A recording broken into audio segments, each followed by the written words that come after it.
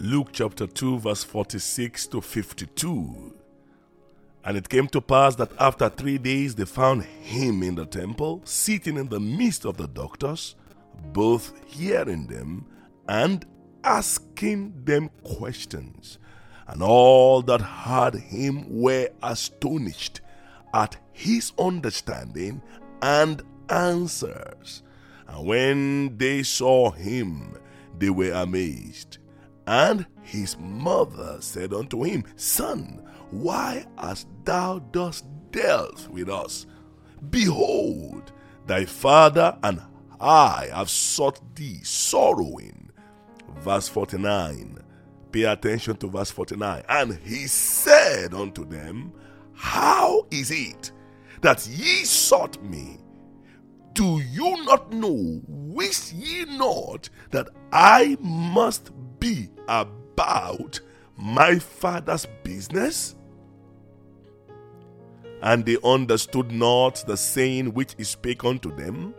And verse 51, and he went down with them, and came to Nazareth, and was subject unto them, but his mother kept all these sayings in her heart. Verse 52, hallelujah.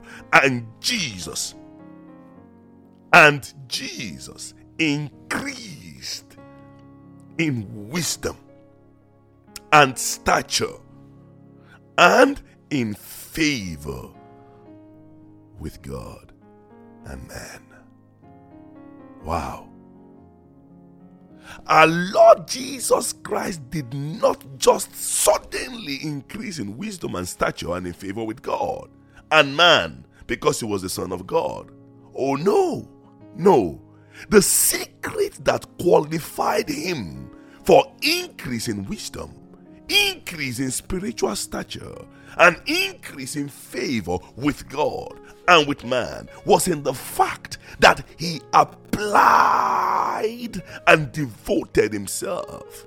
He devoted himself to the development of the treasures and gifts within him. No man accidentally steps into increased wisdom. No man steps into increased favor with God and man. No. Those who stepped into this dimension of supernatural grace, of increase, were those who were intentional. They were deliberate about their deep hunger, their thirst for God. It is easy to increase your salary. It is very easy to increase the number of houses you have built and your projects and your building projects and your investment project. It is super easy to increase your investment one way or the other. But to be a man of stature in the spirit, a man of spiritual stature, that demons will hear and quiver, a man of spiritual stature, that the winds will obey, that people will marvel and say, what manner of man, what manner of woman is this? That even the wind, even demons, legions as they may be, obey him. To be a man, a woman, a youth of stature in the spirit, to be one who has found favor with God, requires diligent pursuit and consistent fellowship with God. Before we conclude on this discourse, hallelujah, I want to share three things that will position you for an encounter and a supernatural experience with God that will forever change your life. Due to the limitation of time, we will consider only one today. And that one is understand that the deposit of the gift of God in your life is ultimately to do the Father's business. To do the Father's business. So realize that your gift is heaven's investment in your life. Your talent is God's investment in you. And there is a dimension of spiritual profit that is expected from your life. Jesus queried his parents in verse 49. He was so surprised that they were looking for him. He was amazed that they did not understand heaven's expectation and demand on his life. He was shocked that they did not know that he was supposed to be out and about with his father's business. Oh, the 12-year-old understood what parents did not understand. He knew that those who are seriously intentional about their father's business would gain access to the wisdom, the stature, and the favor of God that will produce favor before men. Why should the father invest wisdom in you? Why should the father invest his reputation? Why should the father invest favor into you if all you intend to use your gift for is to gratify and satisfy yourself? Why should heaven continue to invest in a man who is not fruitful with his gift? Our Lord Jesus gave a parable of a man who planted a fig tree in his vineyard. At some point, he came and sought fruit on the tree, but unfortunately, he found nothing. He found no fruit. And in Luke chapter 13, verse 7, the Bible tells us that the man said unto the dresser of his vineyard, "Behold, these 3 years I come seeking fruit on this fig tree. 3 years I come regularly seeking fruit on this fig tree and find none." Cut it down. Cut it down. Why cumbereth it the ground? Why is it occupying space for nothing? Why is it taking space for nothing? I can use that space for other profitable ventures. There are other lives I will want to invest into. Cut it down. 3 years of fruitlessness. 3 years of wasted investment. 3 years of hearing the word of God and not doing anything with it. 3 years of walking around with an amazing gift, yet no fruit. No fruit that can nourish the lives of your colleagues, of your friends, of your family. 3 years in your office, yet no fruit, no sign, no indication that you are a son or a daughter of God. You were placed in that office unknown to you to represent the interest of the Father's business. Yes, you were placed in the government office, that government office you occupy, as the advisor to the president, as the advisor to the minister, as the member of Senate, as a member of parliament, as a local government chairman or whatever in the community, wherever you are placed in that office as a kingdom stakeholder. Your gift should have changed the lives of people around you. The gift of government that is in you should have enabled you to produce kingdom policies. Policies that would have made the members of parliament stand to say that there is a man in this kingdom, a man full of wisdom, and the Spirit of God is in him. Is that not what was said of Daniel, of Joseph?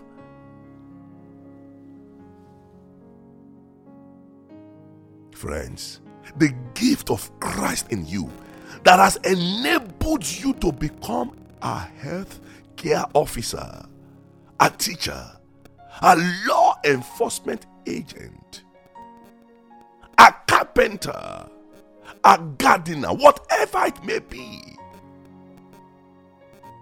is intended to make you a representative of God in that community, in that workplace, such that there is constant fruit of the kingdom of God for the world to taste in you.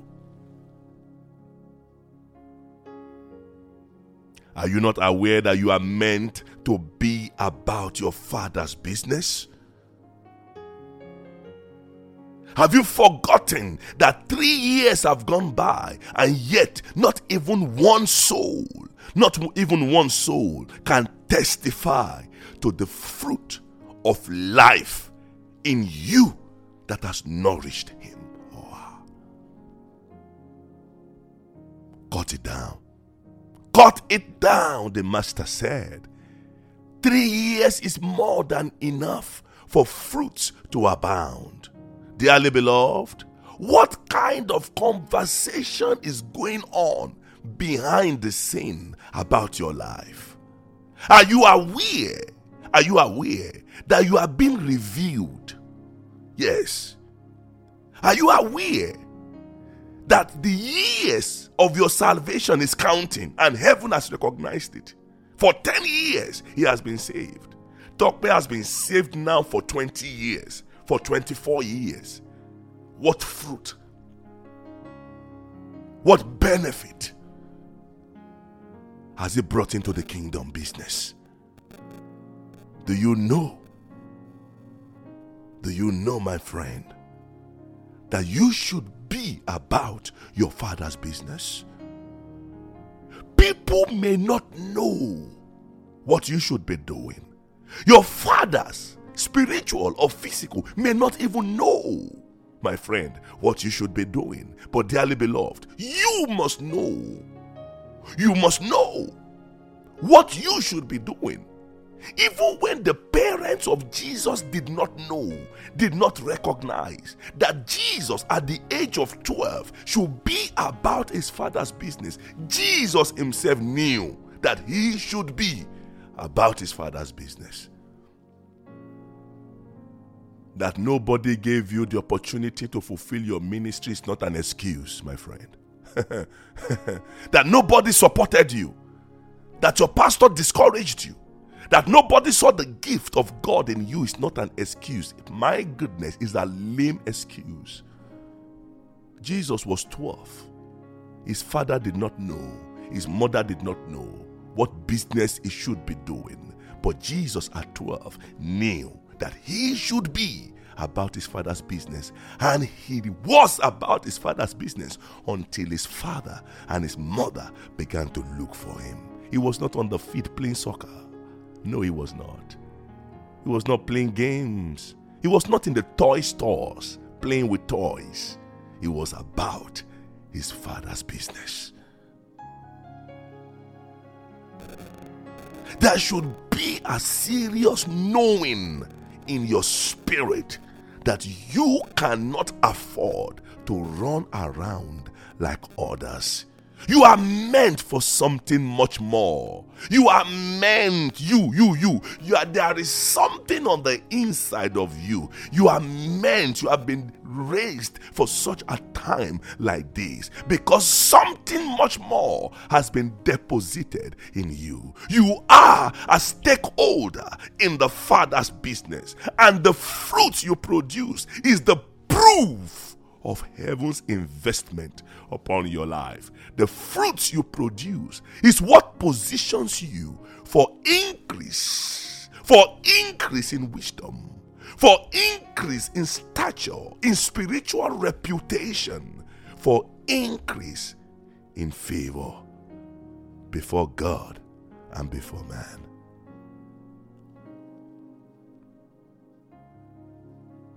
The vine dresser replied the master in Luke chapter 13 verse 8 to 9 saying, and he answering said unto him, Lord, let it alone this year also. Let it alone till I shall dig about it and dung it. And if it bear fruit, well. And if not, then after that thou shalt cut it down. One more chance, Lord. One more. Give me one more chance, Lord. One more. The Father is in the business of souls. Hey, Kalingro Batalaya. The Father is in the business of reconciling the world to himself. He invested the blood of his son Jesus. And his son Jesus has invested gift in you. For he that ascended gave gift to men. He gave gift to men. He gave gift to you. He gave gift to us. What are you doing about this investment? Are you about your Father's business? The Father means business with his business. What profits have you brought in? Is your gift, your life, attracting customers to the Father? Is your life attracting souls to the kingdom? Or your life is repelling, chasing souls from the Father's business, from the Father's house? As a result of Jesus' commitment to his Father's business, his parents and many others returned to the temple after many days. They returned. His parents returned. Are people returning to the Lord and to the Lord's house as a result of your passionate commitment to your Father's business? Or are people running away from the Father's house, running away from the Father's house and vowing never to return because of you?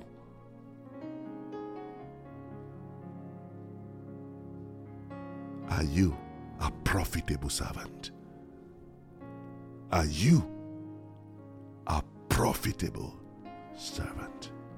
I commend you to God and to the word of his grace, which is able to build you up and give you an inheritance among them that are sanctified. Love you so much, and I know by the grace of God that your life will be profitable unto God. Amen. Since I gave my heart to Jesus, the longer I serve him, the sweeter he grows. The longer I serve him, the sweeter he grows. The more